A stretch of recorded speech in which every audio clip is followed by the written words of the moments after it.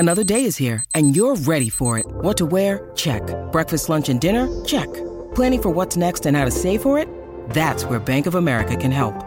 For your financial to-dos, Bank of America has experts ready to help get you closer to your goals. Get started at one of our local financial centers or 24/7 in our mobile banking app. Find a location near you at bankofamerica.com/talktous.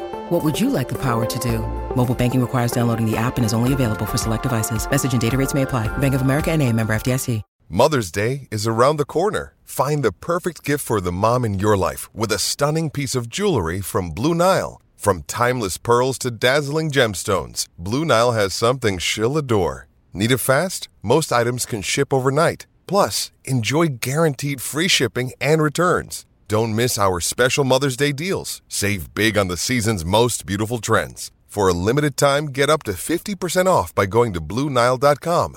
That's BlueNile.com.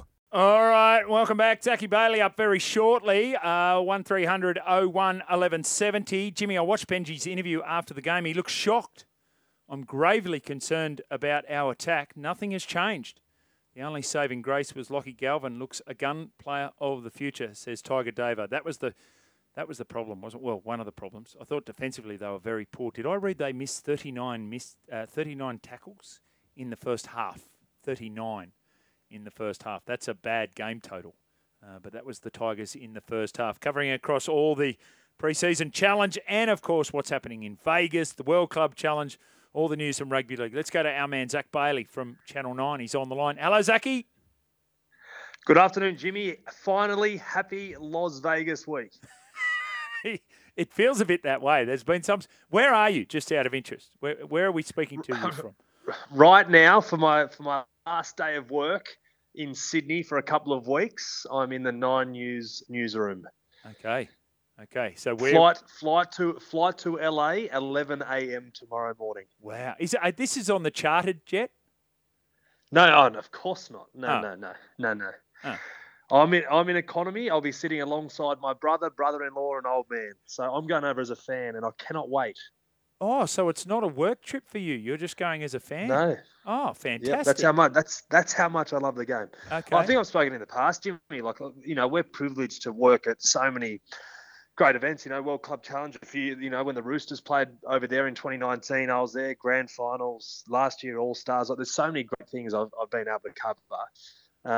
But this is a really rare moment where you can, I get to essentially switch off and just go enjoy myself with, family and friends for 10 days or so over in America. So it's a weird feeling, but I can tell you what, I'm excited knowing that I don't have to file any stories over there and leave all the heavy lifting to Danny Weidler and Danica Mason. Very astute of you. Tell me you've got the accreditation, though, so you can get down on the field of play. Well, you see, I'm a team player, Jimmy. So while I may have been able to get that, it was too hard to get it for my dad and my brother and brother-in-law and mates and all that. So I've taken a board there. So I said, well, I said to Peter Volandis, I said, can you get us 20 on the sideline? If not, I don't need to hear from you. So I'm yet to hear back. What I'm reading into that was you couldn't get him, so now you're just playing that card. So fair enough. Hey, World Club Challenge, what did you make of it? Everyone's talking about the key refereeing decisions. My point would be, I think Penrith need a warm-up game if they get to go over for a fourth premiership. Yeah, I tend to agree. They, watching the first half, look, put it this way, you can talk as much as you want about some dodgy and controversial decisions. I totally get that, and I understand that. But Penrith looked pretty clunky in the first half. I felt like Wigan were up for it early, in terms of their physicality. It took Penrith a fair while to warm into the game, and then I actually thought, Penrith are warming up here. They're going to get on top. But to Wigan's credit, they stay tough. Yes, decisions went their way. But I totally agree. They've only had one game of footy a week ago, but it's still more than Nathan Cleary and Jack Cole have played alongside each other, and a couple of those other guys, Taylor May in the centres, and Luke Garner back on the edge. There's a couple of combinations there, and it doesn't matter how well they've been training. As you know, it's completely different over there. The environment. I mean, the ground looked, like it was getting chopped up. It looked slippery and whatever. The crowd were into it. Like, I love the spectacle, and I love the fact that England gets so behind it. It's almost like, hey, we'll prove who the big brother is kind of here. Like, whether it's Origin, the Maroons against the Blues, whether it's any of these great rivalries. So I love the concept. I'm just, in a way, I'm kind of disappointed due to the success of the Panthers and what they've done here in the NRL, that if they don't win this year's grand final and don't go and win the World Club Challenge last year, it's just something they've missed out on. Yeah. And given they hadn't had two previous shots at it, or one previous shot because of COVID a few years back, so disappointing overall. That's probably my overall assessment. All right, let's go to the couple of really interesting stories that have popped up over the last couple of days. On the back of that really, really positive financial result that the NRL announced last week, they've talked about buying the UK Super League, which was looked at previously and then I think put on the back burner given the situation where the NRL found itself financially. And now the opportunity that's presenting itself with Rugby League America. We're going to speak to Steve Scanlon, the chief of the consortium, in the next hour. What's your take on that? You could look at them individually or as a group. Well, firstly, I think it's a huge credit to the NRL for the position they've got themselves in. Given, like, I was working for the NRL, Jimmy, when COVID hit, and I still remember the day that Todd Greenberg was sitting there and said, like, we're on hold here, and I remember looking around and, like, no one had ever been through that. I'm not just talking on world sports scale, but world scale. Yeah, and for them to be, 3 years or 4 years down the track in a position where they're so financially viable that they can invest in other markets, like, credit to them. And I'm just so excited that this is a potential growth area for the sport. The NRL, they're obviously the most powerful rugby league governing body in the world. So if that means that the product in the Super League is going to, be better funded and a better product, totally on board for it. The one thing that excites me even more is the news about this NRL Super League, this NRL America competition that the NRL could get behind. I don't know, like, in terms of how far down the track it is, but I just think it could make rugby league, or puts it into a new market, and they always want to be a world game or a world sport. Yep. Well, this would be a huge step towards that, taking it out of Australia, out of New Zealand, primarily the Pacific Islands and the UK.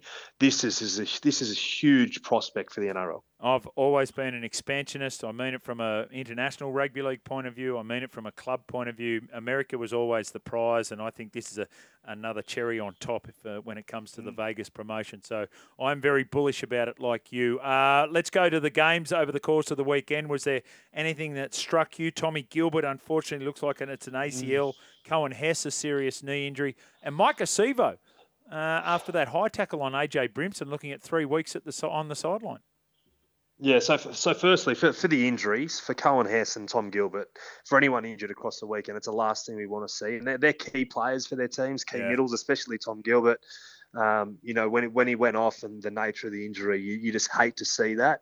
Mike Acevo, I've spoken to the Eels. I dare say Brad Arthur, or I'm hearing he's livid today, purely because of the nature of it. And Mike Acevo found himself in trouble a couple of times last year, where, in a similar position. And, while he might have escaped with fines previously, now he's facing 3 weeks, with an early guilty plea, which I think I'm hearing that he will take, or a month on the sideline to start the year. Like, the Eels have got a, pretty good side, but they're quite skinny out wide in terms of wingers.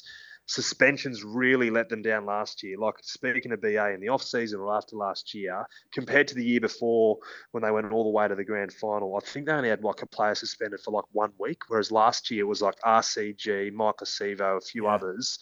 It was, like, 23 rounds of footy. And he's like, when your stars are missing almost... Basically, he said it's a full season of one of your best players out collectively. And I thought, that's huge for the Eels. And to start in a trial like this, like, you can only imagine what BA's thinking right now. So, a huge blow for the Eels. Okay, so his issue is with the Mike Acevo, not with the charge itself. No, I understand it, because I think BA's thing is just discipline. So he's clearly not learning from, the third and subsequent offence, which is why he's in this position. Yeah. I think BA would be thinking, hey mate, you just like, I'm sure, Jimmy, they've worked on these.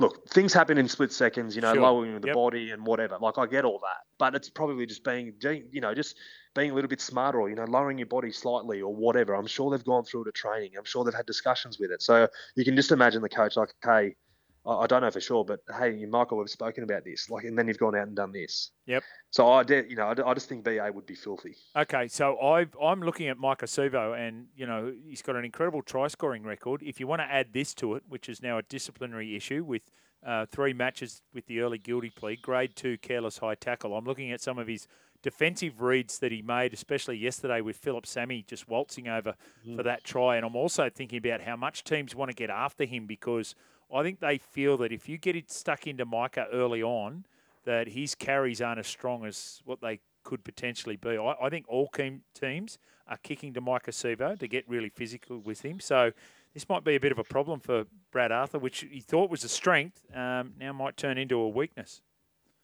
Jimmy, have you thought about going into coaching? Well, I just see that. Well, you sold me, but no, it's a fair point. I think it's like any of those, those key wingers, or those, any of those outside backs, or those, those back three. The more you work them over early, the better. Especially like someone like Micah, like you take away his time, you take away his potency in attack by working him over in defence. Totally. And now you throw this on top, like.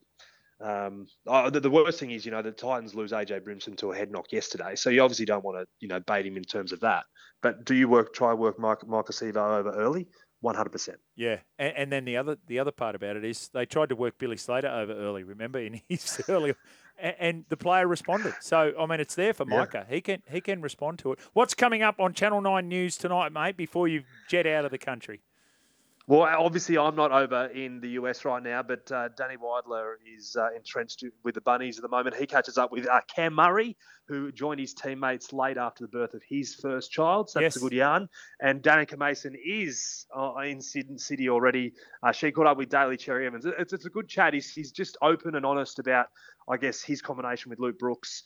And where that's at. They haven't played any footy together, and they're going to try and light up Las Vegas. So a couple of good yarns coming your way from Vegas. Hopefully, Jimmy, there's no yarns about Zac Bailey coming your way over the next 10 days. Well, I'll follow very closely on your own Instagram, so we'll see that live and uninterrupted. Good on you, Zachy. You enjoy your trip, mate. Will do. Thanks, Jimmy. Zac Bailey there from Channel 9. All right, let's get ourselves to the break. After that, more of your feedback coming through thick and fast.